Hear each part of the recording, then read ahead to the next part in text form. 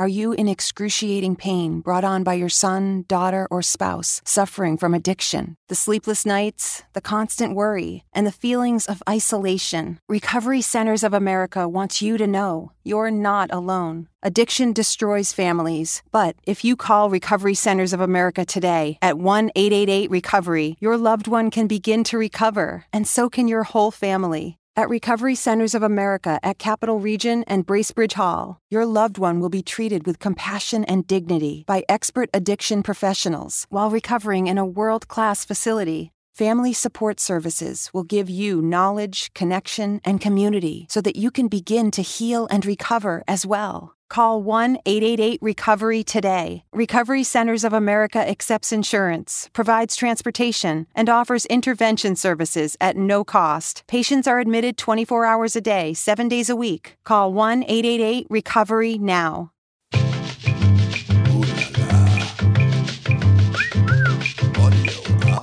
This is my mea culpa. Oh, baby, don't laugh at me. If I tell you my story, don't cry for me. I did my time, that's fine by me. This is my mea culpa. I don't know what you need to wake you up, to do your job, and inform the American people, whether you like it or not, of the things they need to know. This is real. It is not made up. It is not, there's nobody here that engages in fantasies. I've tried 100 cases. I prosecuted some of the most dangerous criminals in the world. I know crimes. I can smell them. You don't have to smell this one. I can prove it to you 18 different ways. I can prove to you that he won Pennsylvania by 300,000 votes. I can prove to you that he won Michigan by probably 50,000 votes. When I went to bed on election night, he was ahead in all those states, every single one of those states. How is it they all turned around? Every single one of them turned around? Or is it more consistent that there was a plan to turn them around? And since there are witnesses who say there was a plan to turn them around, and it kind of begs credulity to say that it all happened in every single state, my goodness, this is how you win cases in a courtroom. This is Michael Cohen, and you're listening to the Mea Culpa podcast. I think today was the day my brain finally quit. After 2 weeks of watching this insane circus get progressively weirder and more insane, my fuse has finally blown. Nothing computes anymore. What's so maddening is that I'm not afraid or worried. In fact, it's the exact opposite. I'm profoundly irritated and annoyed, but in a way far beyond the simple annoyances of everyday life. No. This is a kind of quantum irritation for a world where creatures like Rudy Giuliani and Sidney Powell invade my every thought, and Donald Trump looms over all of us, seemingly larger than ever. He says to her, how many fingers do I got up? In the absence of any actual evidence, and a growing knowledge that his legal strategy was a humiliating failure, Trump and his Manson family are pivoting towards something far more insane, if that's even possible. They're very, very bad people. They're not ordinary Democrats. There are wonderful Democrats in this country. They may disagree with you and me. You know them. Somehow the Democrat Party was hijacked by Clinton, and since then it's gone more corrupt and more corrupt and more corrupt. I wish you the best. All right. America deserves the truth. Cut the head off. Rather than overturn the vote in individual states, Trump is now leading his cracked legal minds to their next political Jonestown by asking Republican-held state legislators to ignore the will of the people and choose their own winner in these so-called contested states. The probability of this happening is the same as being hit by a meteorite or that Rudy Giuliani is secretly Fat Elvis. So off they go, marching towards the next cliff. And for some reason, like Wile E. Coyote or Freddy fucking Krueger, they simply won't die. Is that what you think?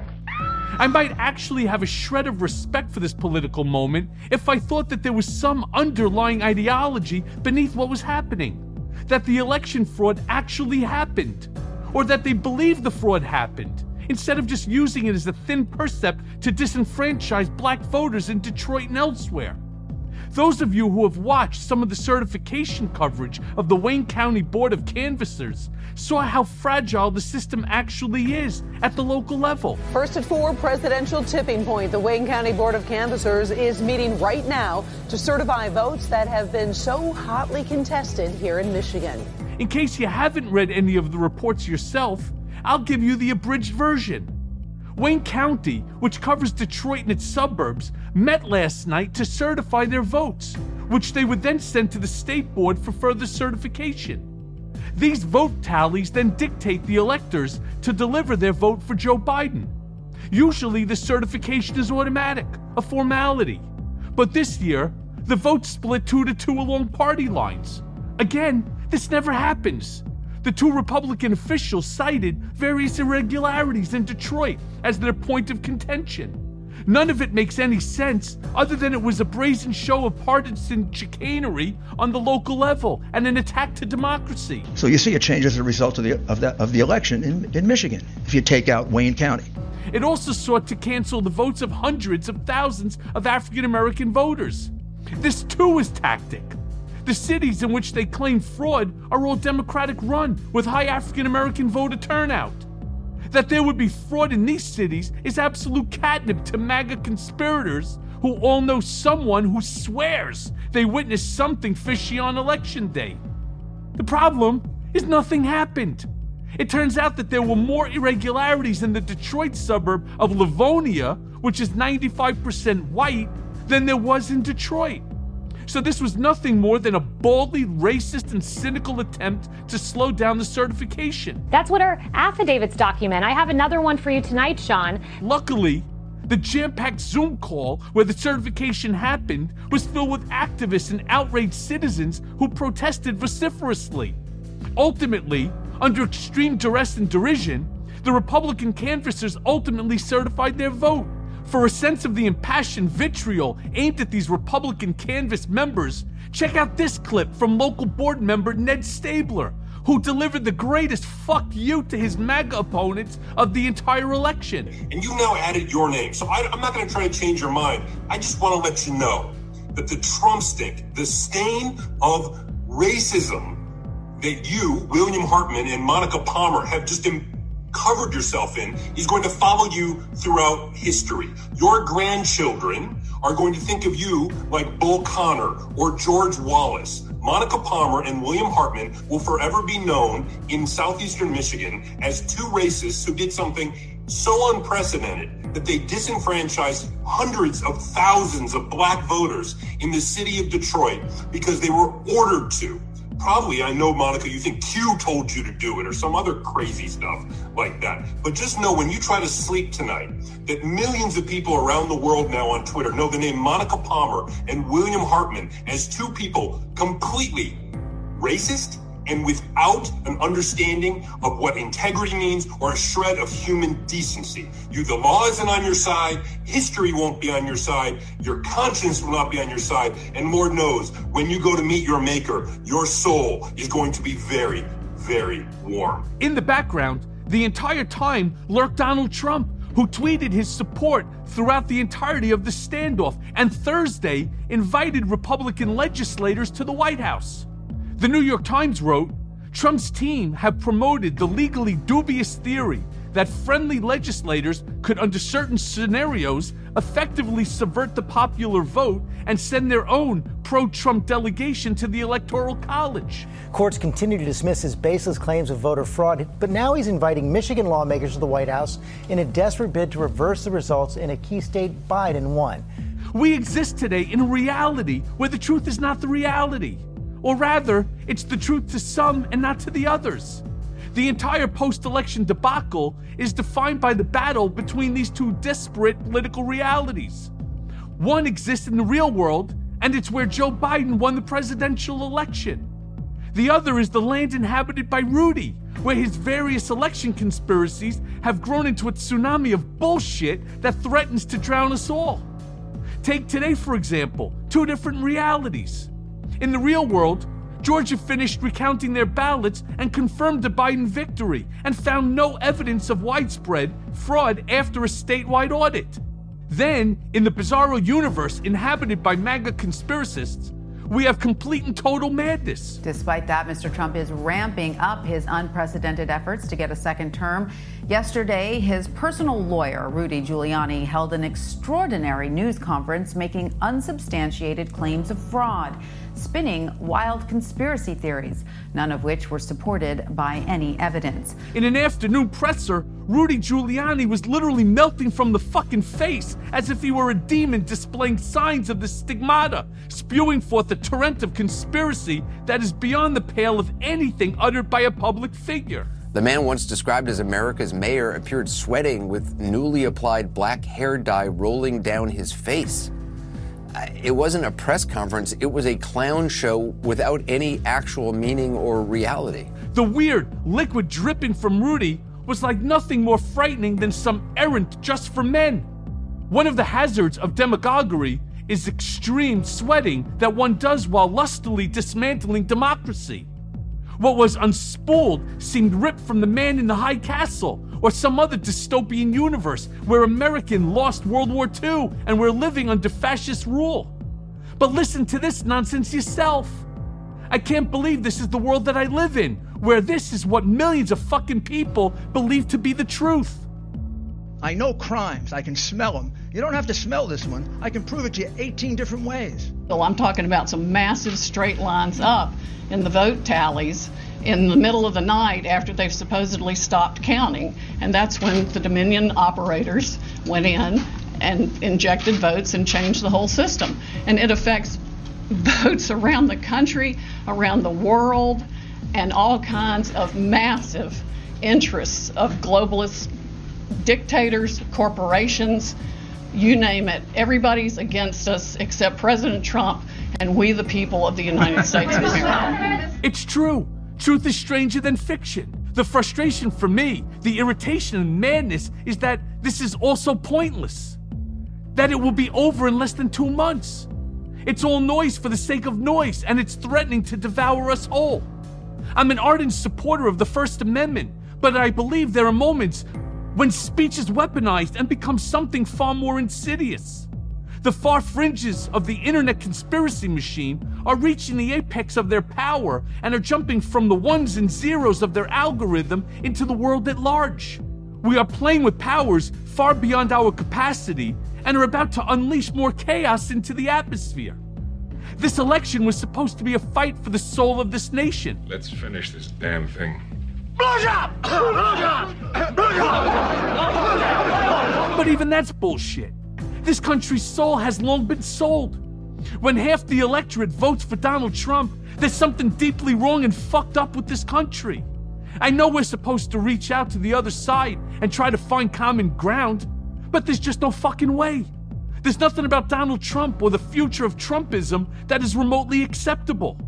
Nor is there any reasonable discussion around what's happening now. It's just fucking ridiculous that the entire presidential transition can be forced into a standstill through the work of a madman and bureaucrats. You talking to me? You talking to me? You talking to me? Well, then who the hell else are you talking to? Talking to me? Well, I'm the only one here. Who the fuck do you think you're talking to? These political appointees are being forced to abide by rules dictated by men that are either completely and totally mentally insane and unfit for duty, or they are the epitome of evil, fascists and autocrats seeking unlimited power. The answer is actually worse.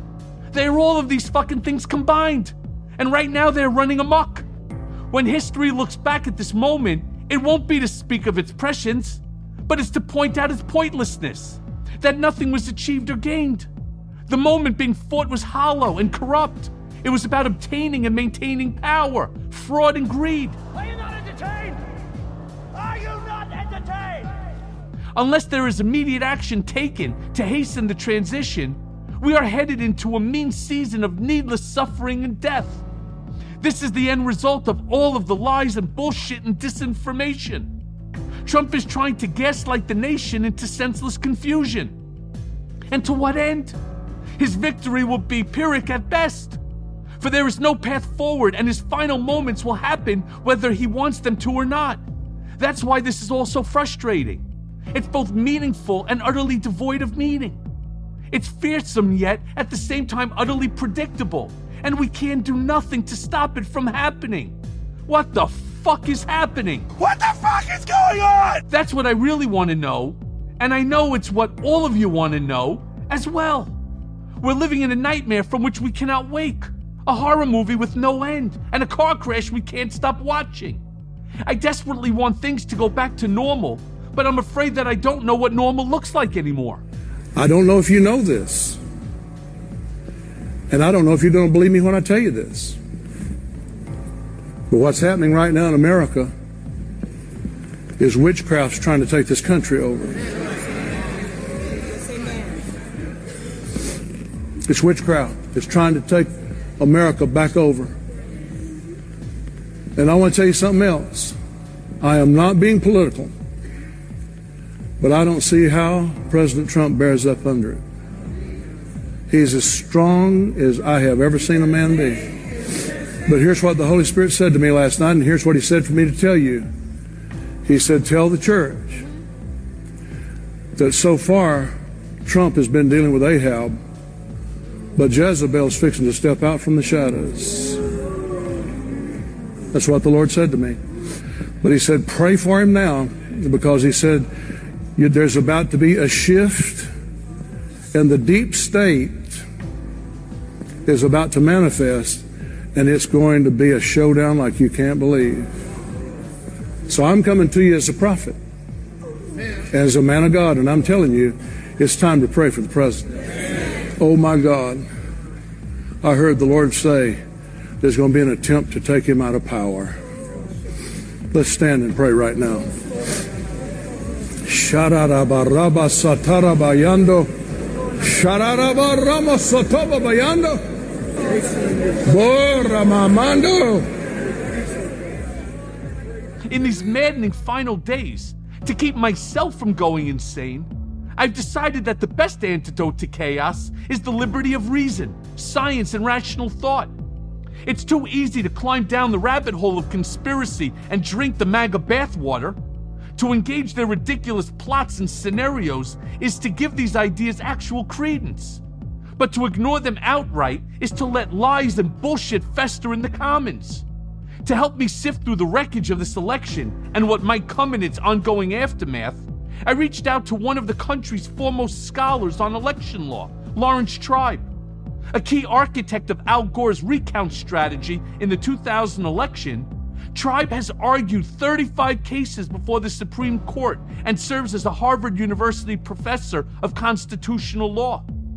The title, University Professor, is Harvard's highest academic honor, awarded to just a handful of professors at any given time, and just 68 professors in all of Harvard University's history. I also thought that before you start fighting with your crazy Uncle Ted at the Thanksgiving dinner table, we bring in a ringer so you can put your thumb on the scale. So let's listen now to that conversation. So Larry, thanks so much for joining us today on Mea Culpa. Want to jump just straight into this. So it's quite obvious at this point, right, that no one believes Donald Trump won this election, including Donald Trump. And what we're witnessing right now is really a sickening display of partisan theater meant to appease the president's ego, his fragile ego, and help him to raise vast amounts of money for his Mar-a-Lago afterlife as well. What do you believe that Trump is trying to do here with this entire charade? What do you think the end game is for him? Because I have my theories, but I'm really interested in yours right now. Well, you certainly know him in a way that I don't. So my theories are probably less relevant. But I'll tell you a couple of things that I think. First of all, I don't think he's completely given up on the possibility, which I'm sure Rudy Giuliani and others are telling him is real, the possibility that several states will simply disregard what the citizens of those states have done and just name electoral slates that are dedicated to Trump. That could happen. I mean, you know, if all it takes is probably Arizona, Nevada, and Wisconsin, even if he doesn't get Pennsylvania. Those three, if their legislatures toss their combined electoral votes to Trump, it would end up 269 to 269 when the joint session of Congress meets on January 6th. And that would throw it into the House where Trump would win. That's not impossible. I've argued that it's legally crazy. It would be impermissible. But if it got to the Supreme Court, and it could, I'm quite confident that Alito and Thomas and Kavanaugh and Gorsuch would go along with that gambit, frightening as that seems. I don't think that the Chief Justice would, and I think it's probable that Amy Coney Barrett would go along with the chief, and then we would breathe one sigh of relief. But I don't want to rule out the possibility that that could happen. I think his main strategy doesn't, to the extent he has strategies, which I think you and I both believe he doesn't, but his main impulse is, well, so I'm probably going to be kicked out of the Oval Office. Big deal. I'll still have 70 million people that are convinced that I've been knifed in the back and they've been knifed in the back. I will stoke their resentments, whether from Mar-a-Lago or somewhere else. I'll still have either a big TV show or I'll manage to get really rich. I'll raise a lot of money on the business of having the election stolen from me. I'll still have great influence. Maybe I'll run in 2024. I'll be a big powerhouse. And I'm sure he'll convince himself that that means he hasn't really lost. I don't think he believes in democracy to the extent he believes in anything. And therefore, the fact that it looks like Biden got 6 million more votes than he did, I'm sure he thinks that's just bullshit. That doesn't mean anything. Those aren't people who are really entitled to vote anyway. They're blacks, they're Hispanic, they're illegitimate. I'm sure he has at some level convinced himself that the only legitimate votes are the votes of people who believe in him. So my view is not exactly the same as yours. When you say you think, he knows he's lost, I don't think he thinks he's lost. Larry, I got to be honest with you. I know that he believes that he lost. And what he's doing right now is he's playing the Trump game, right? Mm-hmm. 20 some odd years ago, 30 years ago, Mattel had the Trump game where it's all about winning. And he knows he's lost. He knows that he's out of there. While I agree with you that there is this sort of remote outside chance that he could pull something off, so far he's lost every case in terms of the re-election evaluations. What's his definition of loss? When you say he knows he's lost, what does that mean? He knows he's lost the office of the presidency, but that's not what he's interested in, and you nailed it. He's more of an autocrat. You see, what he thought was that he was going to be president for life, that he was going to be another Putin or a Kim Jong-un, and he would then pass down the office to one of his scion, his incompetent children, right? And that's really what he was dreaming in his head, because Donald Trump is a freaking dreamer.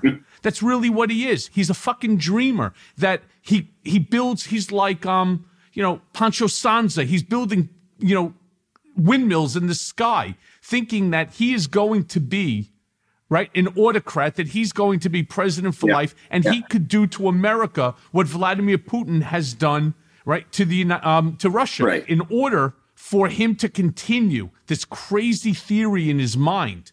He needs delusional people like himself in order to keep stoking the fire. Otherwise, he feels all alone. And he's not short of those people. Morons like Rudy Giuliani. Just give him a bottle of wine or a scotch, and the guy's willing to spew whatever bullshit that Donald Trump says, especially at $20,000 a month or a week or whatever the hell he's charging. A day. A day, yeah. I mean, I want you just to think about that. All of the people who are giving money to this defense fund that Trump is stoking, is for what? To pay for Rudy Giuliani's Madison Avenue apartment? Come on, folks, wake the fuck up. This is who Donald Trump is. I'm sure that apart from this crazy possibility, which I described and which is really not impossible, this business of staying in the Oval Office, apart from that, which I'm sure that you're right. He doesn't think that's the likely outcome. I still don't think he defines it in his own head as losing. That is, as you say, he didn't want the office of the presidency. He wanted the fame, the power, the Moscow Tower, whatever money he could have gotten out of the race. And right now he's raising a ton of money, much of which is going to go into his own pocket, if not to pay off Giuliani and others. But from his point of view, he's still kind of autocrat for life. That is, he thinks he is the most powerful man in the world. And his not being in the Oval Office, I think, doesn't disabuse him of that. He thinks he will be far more powerful outside the Oval Office than Joe Biden is inside the Oval Office. And I think from that point of view, he's convinced himself, I'm not a loser. The loser is the guy who thinks he won. And unfortunately, he's going to be a massive thorn in Joe Biden's thigh for the next 4 years, unless Joe Biden and this administration puts an end to him and his autocratic ideology. I do want to then bring you back to just a few days ago, on November 15th, in response to a GOP official asking, what's the downside of humoring him for this little bit of time? No one seriously thinks the results will change. But you tweeted, how stupid. History teaches that a little undermining of democracy between friends can turn into a death match. Discuss with me and with the listeners where you see this death march going. Well, it seems to me it's going in the direction of destroying the institutions and norms and traditions that make us at least potentially a democracy. We've never been entirely a democracy. You know, everybody says we're a republic. That's true. But even from that point of view, we've disenfranchised millions of our own people. We started by enslaving vast numbers. We slaughtered the Indians. We've marginalized lots of people. Women didn't get the vote right away. We've never been a real democracy or a real republic. But what I think he is doing is taking all of the undemocratic strands of our history and tying them together into a noose that he's going to hang around our necks. Because if people think that elections can easily be stolen, that the votes of the people who aren't the right people, who from the point of view of a guy like Trump are the straight white men with money, if people think that the votes of anybody but those people, those guys, are illegitimate anyway, we're going to have rule by a minority. And the only way the Republicans can remain in power is to preserve the institutions that make rule by a minority possible. Gerrymandering, the Electoral College, the vote suppression, the ending of the Voting Rights Act, pre-clearance provisions. If they keep all of those things in place, especially with a right-wing Supreme Court that they've pretty much put together, then any progressive measures by the national legislature, by Congress, we confront a situation in which even if we manage just barely to take the Senate, the Supreme Court is already stacked against us. And the underlying institutions of democracy have been frayed deeply by his 4 years in office. If he ended up with 8 years, and I'm still not absolutely 1,000% certain he won't, but if he ended up with 8 years, it would all be gone. We would no longer be a democratic republic. Well, if in fact he ended up with 8 years, you could rest assured that that would be the Pandora's box for Donald Trump to go for a third term and then a fourth term and then ultimately look to change the Constitution, because you're right. He doesn't believe in democracy. He doesn't believe in the ideology of America or American exceptionalism. He believes in Donald Trump and Donald Trump only. And it's a very scary thought. Larry, you know, nobody knows this election business, the recount, better than you, because you argued the famous Bush v. Gore case in front of the Supreme Court in the year 2000 on behalf of Al Gore. Can you walk my listeners through the difference in what's happening today versus what happened in 2000? Because many people are trying to conflate them as similar, and they're really just not. Yeah, they have almost no similarity. There were really two Supreme Court arguments in Bush v. Gore. I delivered the first one, which actually we didn't lose. The Supreme Court, by a unanimous vote, sent the case back to the highest court of Florida and said, what the hell are you guys doing? Tell us what you're doing. Explain how what you are doing is consistent with Article 2 of the Constitution, which gives the state legislature the driver's seat in terms of how states are to run and rerun their presidential elections. The second argument, which David Boies argued on behalf of Al Gore, is the one that we lost. That's the one in which the Supreme Court said, okay, you haven't told us what you're doing, but we're going to grab hold of this case right now and say, it's time to stop the recount. At that point, only 537 votes separated Al Gore from George W. Bush. It was extremely close. The entire election turned on Florida's electoral votes. The winner of the recount would be the winner of the presidency. And the Supreme Court said, guess what? We think that the Florida law requires the recount to be finished by midnight tonight. That was the so-called safe harbor date. And because it has to be finished by midnight tonight, we're not going to let them continue recounting the votes. We're going to end it all now. Now, there's nothing like that at present. There's no state where the two candidates are just a few hundred votes apart. We're talking not about the recounts in Georgia and Wisconsin, but the finishing up of the counting in Pennsylvania and other states. Right now, Gore is millions of votes. Gore, that's an interesting slip. Right now, Joe Biden is millions of votes ahead of Donald Trump. And even in the key states, the states of the upper Midwest and Georgia and Arizona and Nevada and North Carolina, even in those states, he is sufficiently ahead that none of the counting, none of the lawsuits, none of the recounts would flip things over so that Trump would end up with 270 electoral votes. So it's nothing like Bush v. Gore, not a thing. Well, he actually believes that he owns the Supreme Court, because he believes that since he put these three people on the Supreme Court, that they, like Bill Barr, will do his dirty bidding. Right. And, he's wrong about that. I think Bill Barr is a total puppet. But whatever you may think of Kavanaugh and Gorsuch and Barrett, they are judges. And although they are right-wing judges, they are not beholden to Trump in any way. And there'll be a lot of cases in which they're going to vote in a way that he thinks is a form of betrayal. Yeah. So then let me ask you this question. Then what do you think's the overall legal strategy that Rudy Giuliani is now trying to follow? Because what do you believe is the goal of these lawsuits? Because in my opinion, none of them are capable of overturning the vote count. Do you believe, as Ben Ginsburg contends, that it's more of a delay tactic on their part to prevent the states from being able to certify the votes? Yeah, I think that's part of it, a delay to deter and discourage certification. That's probably going to fail. I think all of the relevant states will have certified their votes by December 11th, roughly. But they're trying to get in the way of that. But I think even more important than that, they're trying to confuse, distract, distort, discourage.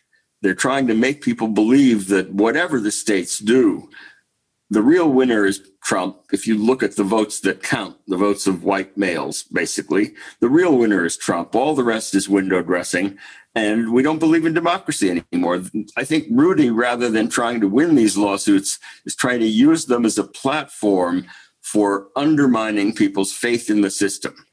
And when that succeeds, if it does, that will magnify the power that a demagogue like Trump, backed up by an idiot like Rudy, out in the hinterlands, will be able to exercise.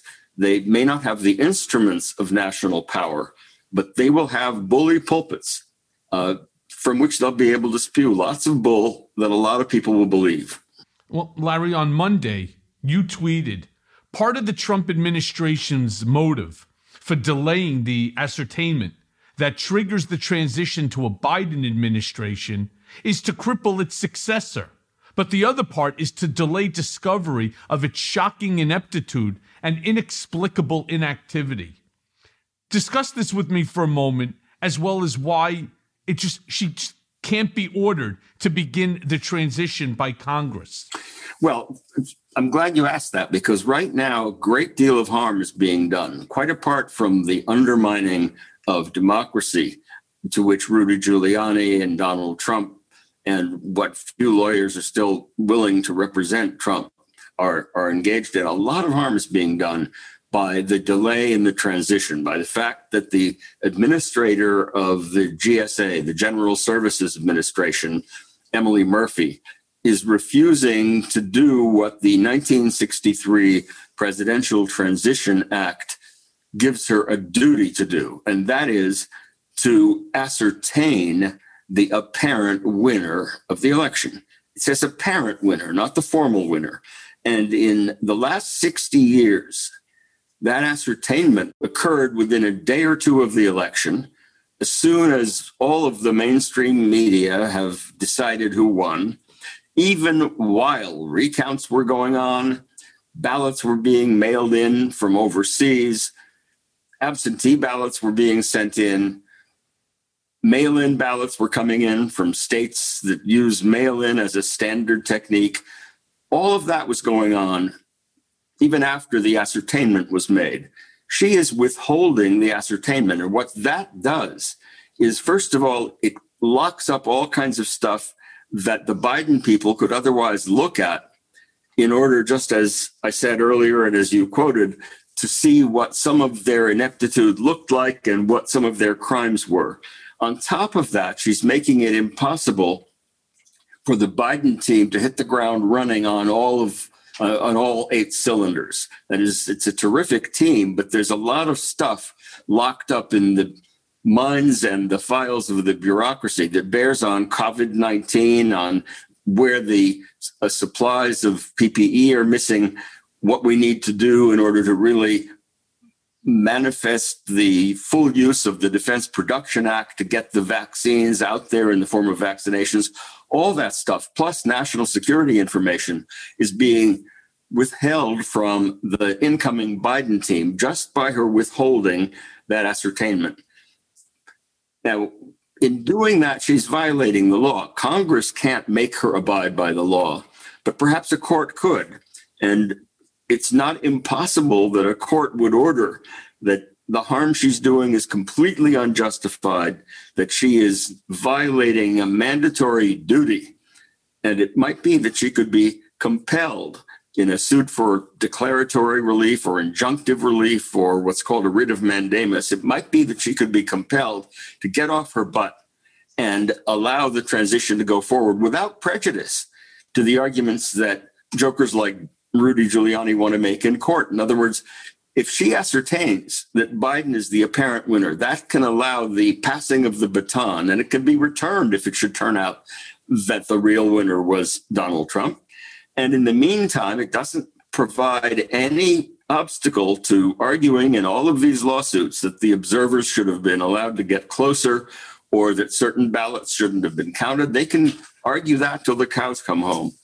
So that there's no justification at all for what the head of the GSA is doing in doing Donald Trump's bidding in keeping this guessing game going. Larry, I'd like to try to take it a little further, because I believe what Emily Murphy is doing will cost scores of people their lives, and that she's endangering the nation as a whole. Right. Do you foresee the potential for future criminal charges against Murphy or others who enabled President Trump in his quest to overturn the entire electoral system? Frankly, no. I think I see the prospect for enormous a whole range of criminal charges, state as well as federal, against many people connected with this administration for obstruction of justice, for tax fraud, for illegal money laundering, for all kinds of offenses, both state and federal. But I think that the current attempt to litigate endlessly the results of the election and Emily Murphy's failure to issue the green light that she's supposed to issue, those do not violate any federal criminal law. And I'm calling it as I see it. I think it's immoral, it's outrageous, It's criminal in the colloquial sense, but I don't think what she is doing is a federal crime. Doesn't mean that a court can't order her to do what she's supposed to do. There are a lot of times when the law imposes a mandatory duty on somebody and they're not doing it isn't a crime. I mean, there's a duty on the part of Donald Trump to protect and preserve the United States Constitution. And I believe that he failed in that duty in ways that were reflected by his having been impeached, even though he wasn't convicted.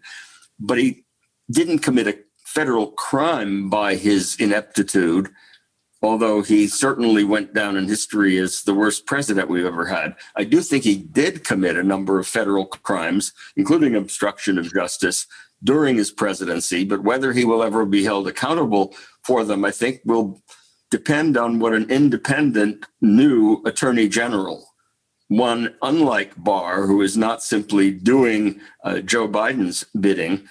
It will depend on what an independent attorney general does about pursuing criminal charges for ways in which Trump violated the law. Of course, he could pardon, or at least Pence might pardon him if he resigns just in time for Pence to become president.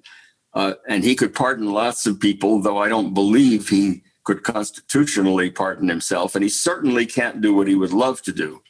And that is get rid of the state charges by use of a pardon. And the other thing he can't do is pardon future crimes he'd like to commit. That is, he's got, he doesn't have a huge brain, as you know, but he's got a big enough brain to have a lot of national secrets in there that are worth a hell of a lot of money to our adversaries. And you can bet your bottom dollar that he would be willing to sell out the United States after he leaves office. If he does that, he will be committing espionage.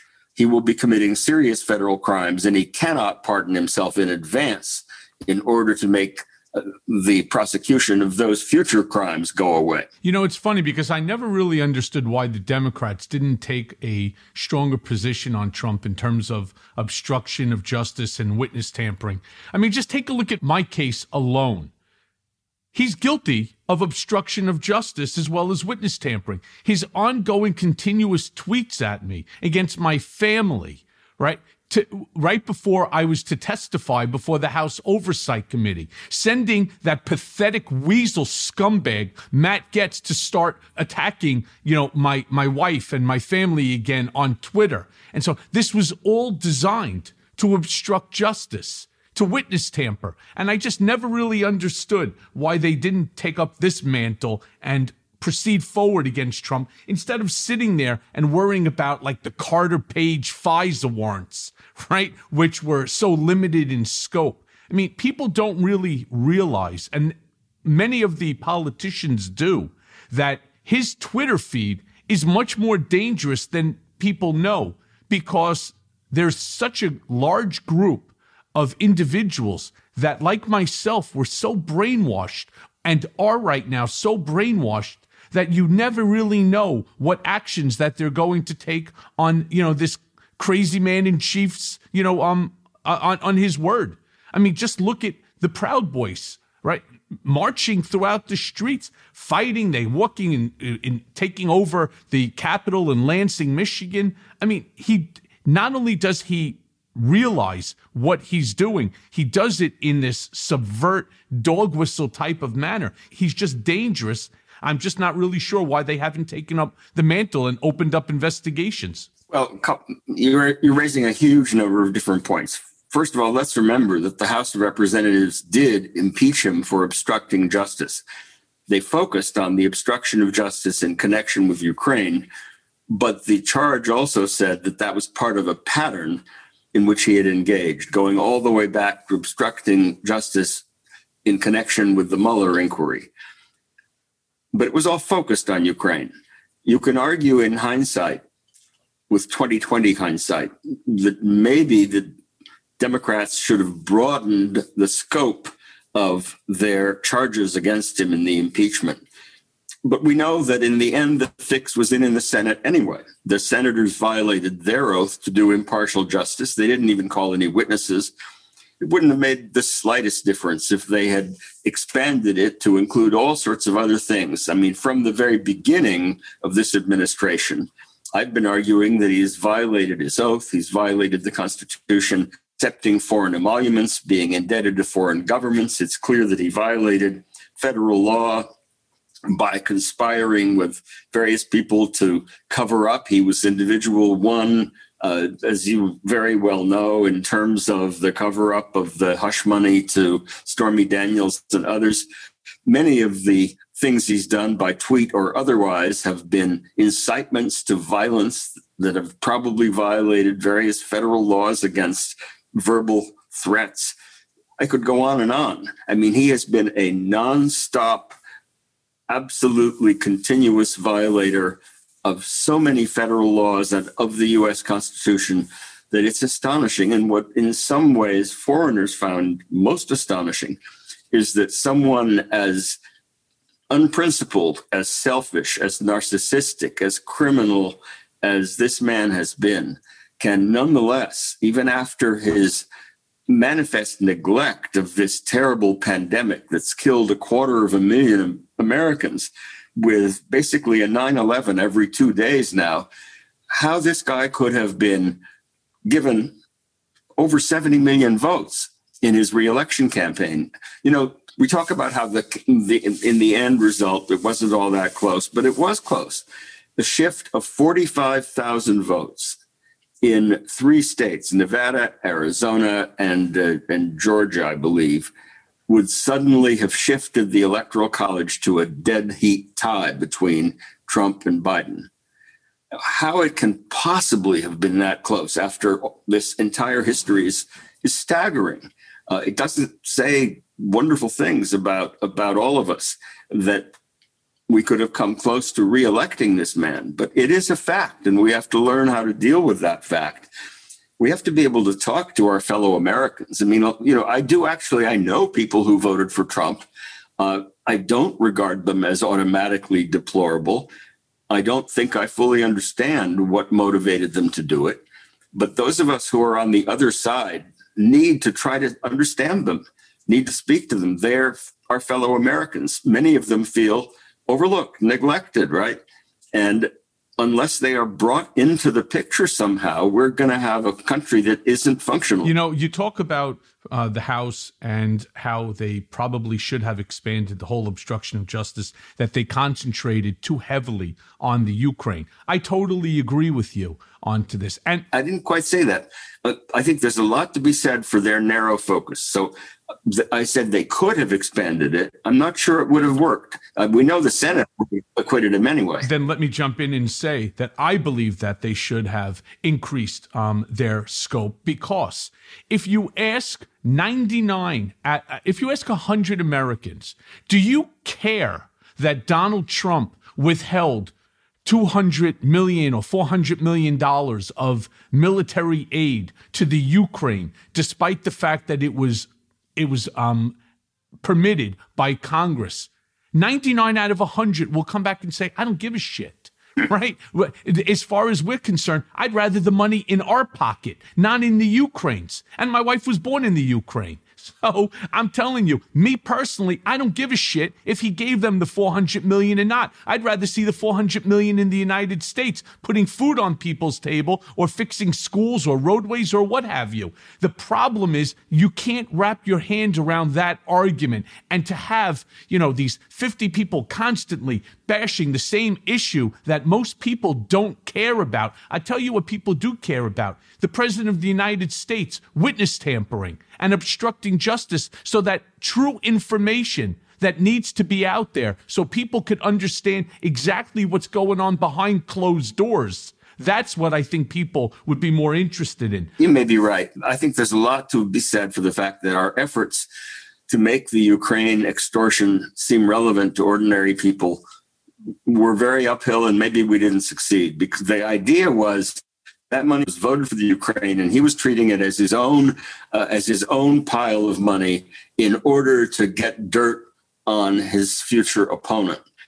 Maybe people don't care about that, but that was the gamble, that people would care. Rest assured that they don't. But on Tuesday, you tweeted, as he watches his power ebb, Trump's nuclear trigger finger will get increasingly itchy.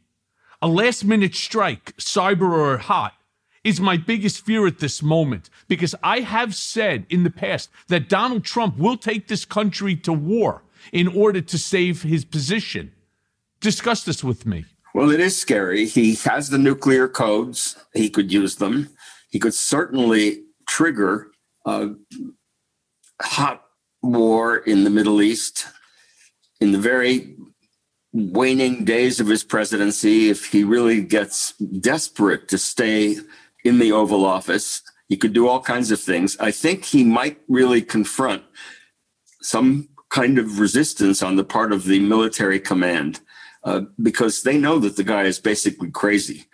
And it's not entirely clear if he were to say, if he were to take certain steps, that they would be carried out by those who actually have to pull the physical trigger. There's also the sense in which he may not be desperate to stay in the Oval Office if he has already begun to game how he can retain power from outside. That is, he's looking for ways of making money. He may realize that he's lost the support of the rank and file Republican Party. So if he were to take some absolutely reckless military measure to stay in power, I think he might undermine his own future. And to the extent he can see beyond the end of his nose, that might be a deterrent. But I am still scared of it because technically he has the power to do all kinds of damage as the clock comes closer and closer to striking midnight. Except don't forget, Trump had once said that I can kill somebody on Fifth Avenue and get away with it. He doesn't believe his followers are ever going to leave him. But you retweeted an NPR reporter, Hansila Wang, saying, before leaving office, President Trump wants to try to reshape the Electoral College map for the next 10 years, and that he'll attempt to do so through a case that's coming before the Supreme Court in 2 weeks about the altering of 2020 census numbers.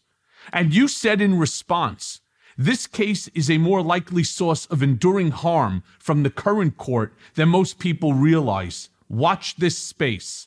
Explain to my listeners what's happening at the Supreme Court level and how that impacts the Electoral College and why this really matters at all. Well, he's trying to say that people who are not U.S. citizens should be excluded when it comes to drawing up the map, allocating the representatives in the House of Representatives, which in turn shapes the Electoral College.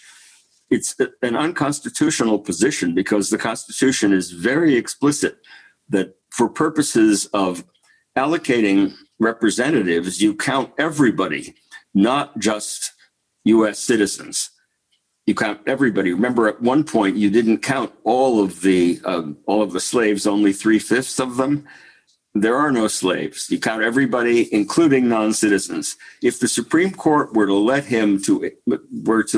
the Census Bureau and Trump exclude lots of people who live in urban areas that are heavily minority, exclude them from allocating power in the House of Representatives, that would kind of lock in for at least 10 more years a maldistribution of political and therefore economic power. And that's really important. I think that to the extent that these justices are literally originalists, they look at what the Constitution originally said and originally meant, they're likely to repudiate Trump's position. But it's not going to be clear because a number of the justices seem to be more influenced by political and partisan considerations than I wish were true. So that's an important case to watch. Well, Barack Obama recently said the following about social platforms like Facebook and Twitter are in need for federal oversight and regulation. And what he said was the degree to which these companies are insisting that they are more like a phone company than they are like The Atlantic, I do not think is tenable. The First Amendment doesn't require private companies to provide a platform for any view that is out there. Now, you agreed wholeheartedly with this take. Discuss this with me. Right. I think it's important to remember that when Facebook and Twitter and other social platforms claim that they have no editorial power, they are simply letting people say whatever they want, that is just not true. They obviously have the power and they exercise it to exclude some people from using their platforms. Because they have that power, they're not at all like the telephone company that bears no responsibility. If A and B in a cell phone call or using the internet plot some murder, the internet is not responsible for the murder and the phone company is not responsible. It's not Verizon's responsibility. But if somebody plots a murder using Twitter as a platform or using Facebook as a platform, Facebook and Twitter can't wash their hands of responsibility. They need to be held more responsible. This Section 230 of the Internet Communication Act really needs to be re-examined. And in that sense, I agree with Barack Obama that it's very important that these platforms not be able to get away with saying, don't blame me. We have nothing to do with the harm that our distortion of information and our fake or deep fakes that we propagate may cause. Now, it's another step beyond that. It's another step to ask what kinds of regulation should be imposed. I mean, to the extent they are like The Atlantic or like the New York Times or like a newspaper, they do also have some First Amendment rights of their own. The government can prevent them from using their platform to incite violence and to do other things that are not protected by free speech. But the government certainly can't impose its heavy hand on Facebook, Twitter, Google, the entire range, can't impose upon them the government's views of what ideas people should have and what truths people should believe in. So it's a complicated balance. Well, it's complicated because like that movie about, I think it was the Lehman Brothers, Too Big to Fail. Yeah. Right? They're just too big to fail. And they, in all fairness, Facebook and Twitter and Google and all, they don't want to spend the money in order to figure out how to create a more secure platform where fake individuals can't constantly get on and spew this disinformation, right? Especially these foreign, because what they want to do is they want to keep the money so that they can distribute more money to their shareholders. I mean, that's just a Wall Street concept. But Larry, yesterday on Twitter, you highlighted a fantastic piece from the New York Review of Books entitled Democracy's Afterlife. Now, the quote that you pulled read, "In this frame of mind, there can never be a result of the 2020 election. For Trump and his followers, there are not 5 stages of grief leading from denial to acceptance. The furthest their sense of it can go is to the second stage of anger. What do you believe will be the ultimate outcome of this anger for both Trump and his MAGA faithful?" Well, if I had a crystal ball clear enough to answer that question, Michael, I would probably be in the stock market myself. I really don't know, but I can tell you right. that article by Fintan O'Toole is an incredibly deep and searching one that I recommend that people read in the New York Review of Books. There's another thing that I think people ought to read. Going back to your question about Too Big to Fail and about Facebook and all of these huge companies, I think people ought to read a book by Shoshana Zuboff called Surveillance Capitalism, about the business model of these companies, where they basically steal our identities, monetize them, and make a fortune from them, while also making a lot of money by looking the other way while their platforms are used to disseminate fake information. I'm a member of a little group called the Facebook, kind of the Real Facebook Oversight Board, where we're trying, since Facebook can't police itself, we're trying to look at all of the abuses that Zuckerberg and others are guilty of and trying to shine a public light on them. But I guess those are topics for another podcast. Yeah, well, I'm going to recommend a different book. It's called Disloyal, written by this fabulous author named Michael Cohen, that if you read it, you'll realize that the president of the United States, Donald J. Trump, is a narcissistic sociopath who has all forms of disorders, all right, that at the end of the day has caused nothing but Trump derangement syndrome and Trump fatigue for this country, that I don't know how these MAGA followers will ever get away, because he has put them into the same crazy spell that I was in. And he's getting them to do crazy things like I used to do for him because he's just a cult leader. I do want to turn then to the country right now. Can I ask a question? How did you break the spell? Because a lot of people could use your advice. I went to prison. I went to prison, Larry. I didn't leave it on my own volition. I was kicked in the ass. I was thrown under the bus by a man who I had given absolute loyalty to, who decided to use, my head as a stopper so that his plane doesn't roll forward or backwards, as he just threw me to the wolves, walked away. And that's what Donald does. He distances himself from you. He denigrates you. He just moves on with no thought about whether the information is accurate or not. He doesn't care as long as that there's a benefit for him and for his cronies. He's willing to trade one crony for another. And watch what happens to Rudy. Rudy's right now in the firing squad, and nothing's going to make me happier than to see the crosshairs right in the dead center of his forehead, because he's laying himself up for it. Now, you may remember during the House Oversight Committee, I said to Mark Meadows and to Jim Jordan and a bunch of the other sycophantic Republican fools that sat there denigrating me again and again and again, I know what you're doing. I know what you're doing. You're following the Donald Trump playbook. And we're not following it. Yes, you are. You may not know that you are, but you are. And how I know you're following it is because I fucking wrote it. I wrote the playbook that he's following, and they're following it exactly, which is exactly why I knew where they were going with their questions before I even stepped into the room. They're so fucking predictable that it's scary, and they're following this pie-in-the-sky ideology of Donald Trump, right, in a playbook that I actually wrote. But going back to where the country right now is arguably more divided than it was during those extraordinary turbulent times. With the election of Joe Biden, many people are hoping that he brings the nation together. That's one of the things I'm hoping, that we stop this divisiveness and that we all see each other as Americans. Is that even possible in today's political climate? Or has Trump created a chasm that's just too far to bridge? I never think that anything is impossible.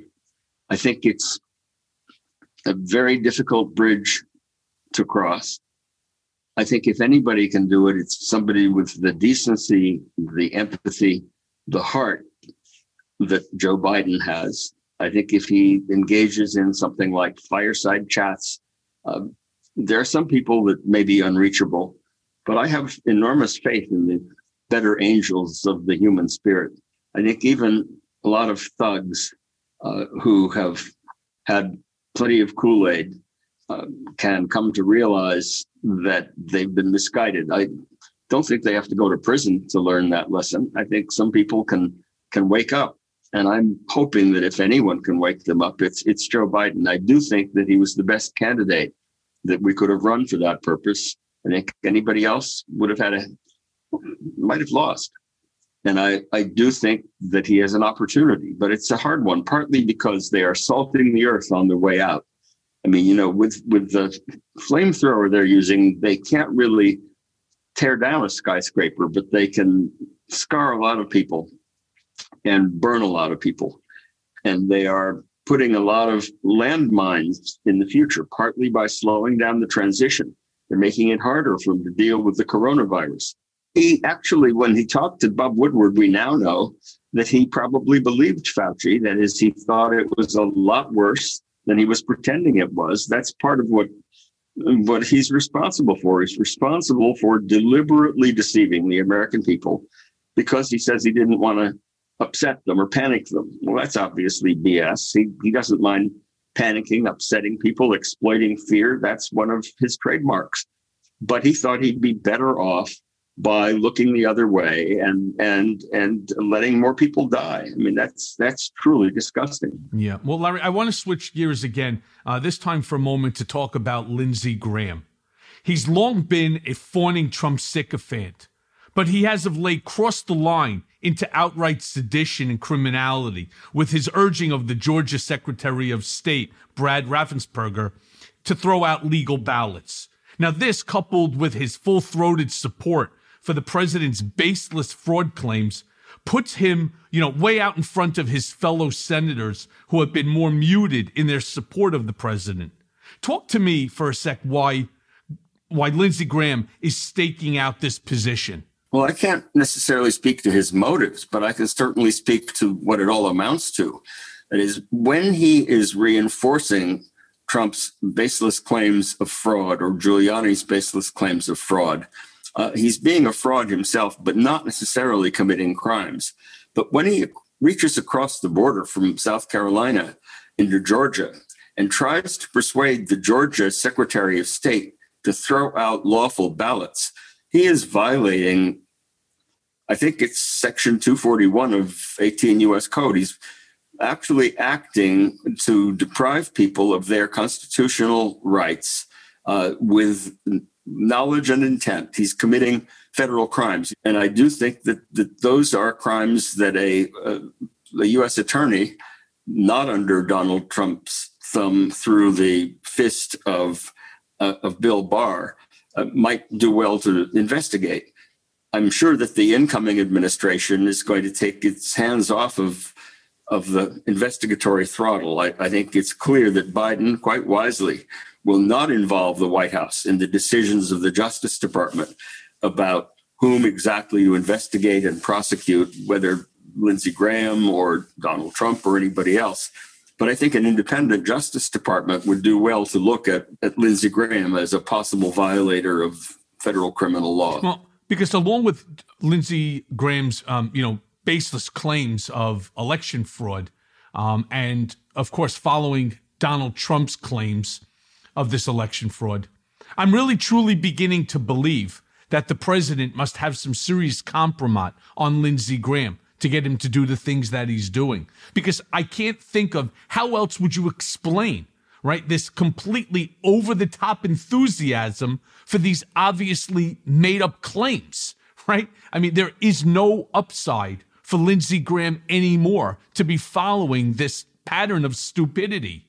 What do you think's going on here? I don't know what, skeletons are in Lindsey Graham's closet, but I'd be surprised if there weren't some, because it does really seem as though a guy who at one point described Trump as utterly unfit to be president, and who occasionally has flashes of reasonableness, to now turn around and again commit serious offenses in Trump's behalf. He's got to have some motive other than the belief that it helps him with his constituents in South Carolina, because I think in the long run it just makes him look like a fool and one who's seriously compromised. But I'm not going to speculate on what Trump has on Graham.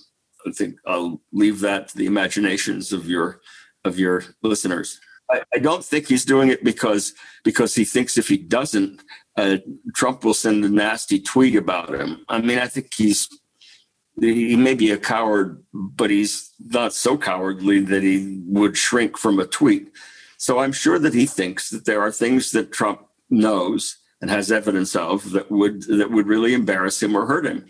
And he doesn't want those to come out. Makes perfect sense. So, Larry, as we're winding down the hour, I want to just, talk to you about this last topic, the violence that so many people thought were going to occur in the event that Donald Trump lost the election, which I believe that he has. And so far, thank God, there has been surprisingly little violence in the wake of the election. You foresee anything changing? Do you foresee Donald Trump calling and blowing the dog whistle to his MAGA army, the ones that walk around with the AR-15s, with the hockey helmets and the and the SWAT gear that they buy in their local stores? Do you foresee any of this? Because I have to be honest with you, I don't. And while I understand that they're angry and they took to the streets, for the most part, it was a relatively peaceful protest. And that's okay in America to have peaceful protests. Now, there were, of course, a handful of people that will always be stupid and they will always do stupid things. And our law enforcement, who are more than capable of dealing with them, put them in their place and arrested them. Do you foresee any additional violence coming out of this as a result of Trump blowing his dog whistle?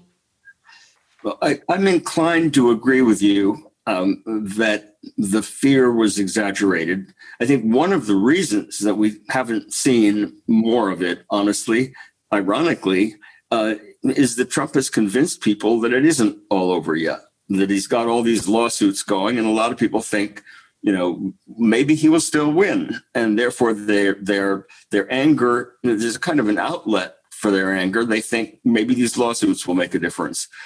When it becomes absolutely clear, when Hail to the Chief is played to Biden rather than Trump, there may be some people who just can't control themselves, who are going to go out with guns, who are going to do violent things.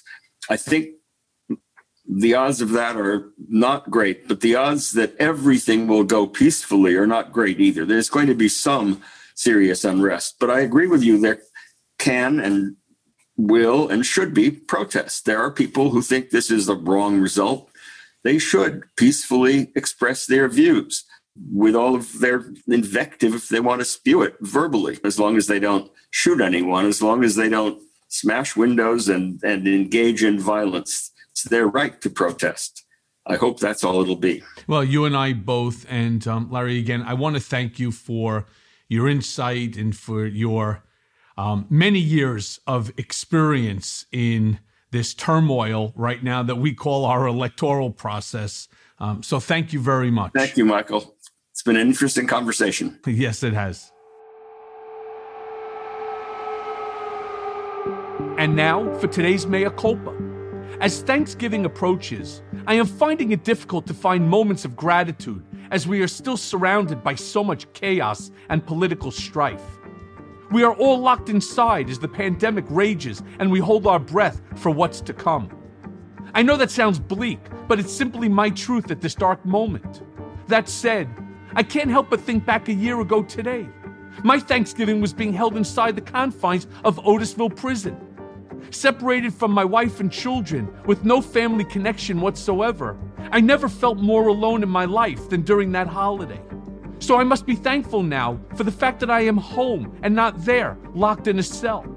I am thankful as well for being given the gift of sight in order to make my way out of the darkness that defined Donald Trump and the path that it took me on. I am thankful for the new connections I have made because of all of this, and to all of you who make me want to keep going each and every day. I hope that next year we will all have a far different Thanksgiving though.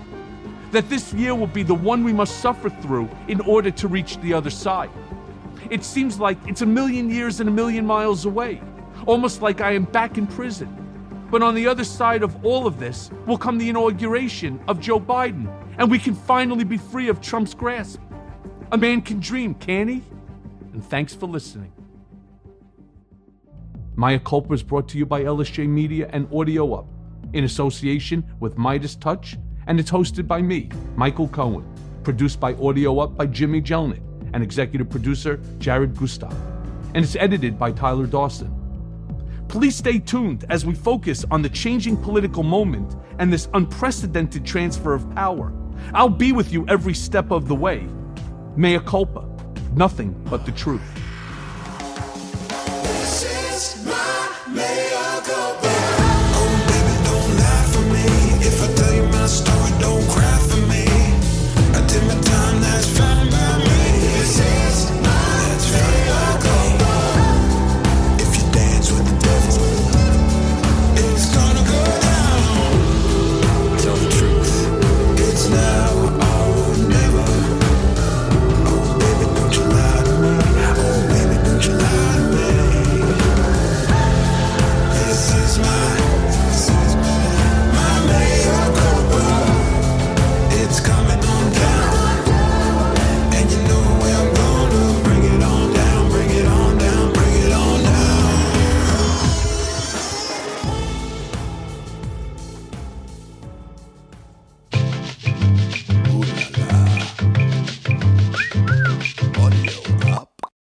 Are you in excruciating pain brought on by your son, daughter, or spouse suffering from addiction? You are not alone. If you call Recovery Centers of America today at 1-888-RECOVERY, your whole family can begin to recover. At Recovery Centers of America at Capital Region and Bracebridge Hall, your loved one will be treated with care by expert addiction professionals, while family programming will give you support and healing so that you can recover as well. RCA accepts insurance, provides transportation, and offers intervention services. Call 1-888-RECOVERY now. Susan, it's so great to finally be able to get together again. Oh, it sure is. And I really appreciate you picking up the bill. I'm happy to. I've got the extra cash. Since we've all been driving so much more again, I've been using Get Upside, the free gas app that pays you cash back for every gallon of gas you buy. Wait a minute. Are you saying you actually get paid cash when you buy gas with the Get Upside app? Yes, up to 25 cents a gallon. Cash back every time I buy gas. Does that actually add up to anything? Some months I make $200 to $300. Wow, that's serious extra cash. I'm downloading the free Get Upside app now. Download the free Get Upside app now in the App Store or Google Play to save up to 25 cents a gallon when you buy gas. Use promo code PHIL for a 25 cents a gallon bonus on your first tank. That's up to 50 cents a gallon on your next fill-up. You can cash out anytime to PayPal or an e-gift card for Amazon and other brands. Just download the free Get Upside app and use promo code PHIL for a 25 cents a gallon bonus on your first tank. That's code PHIL.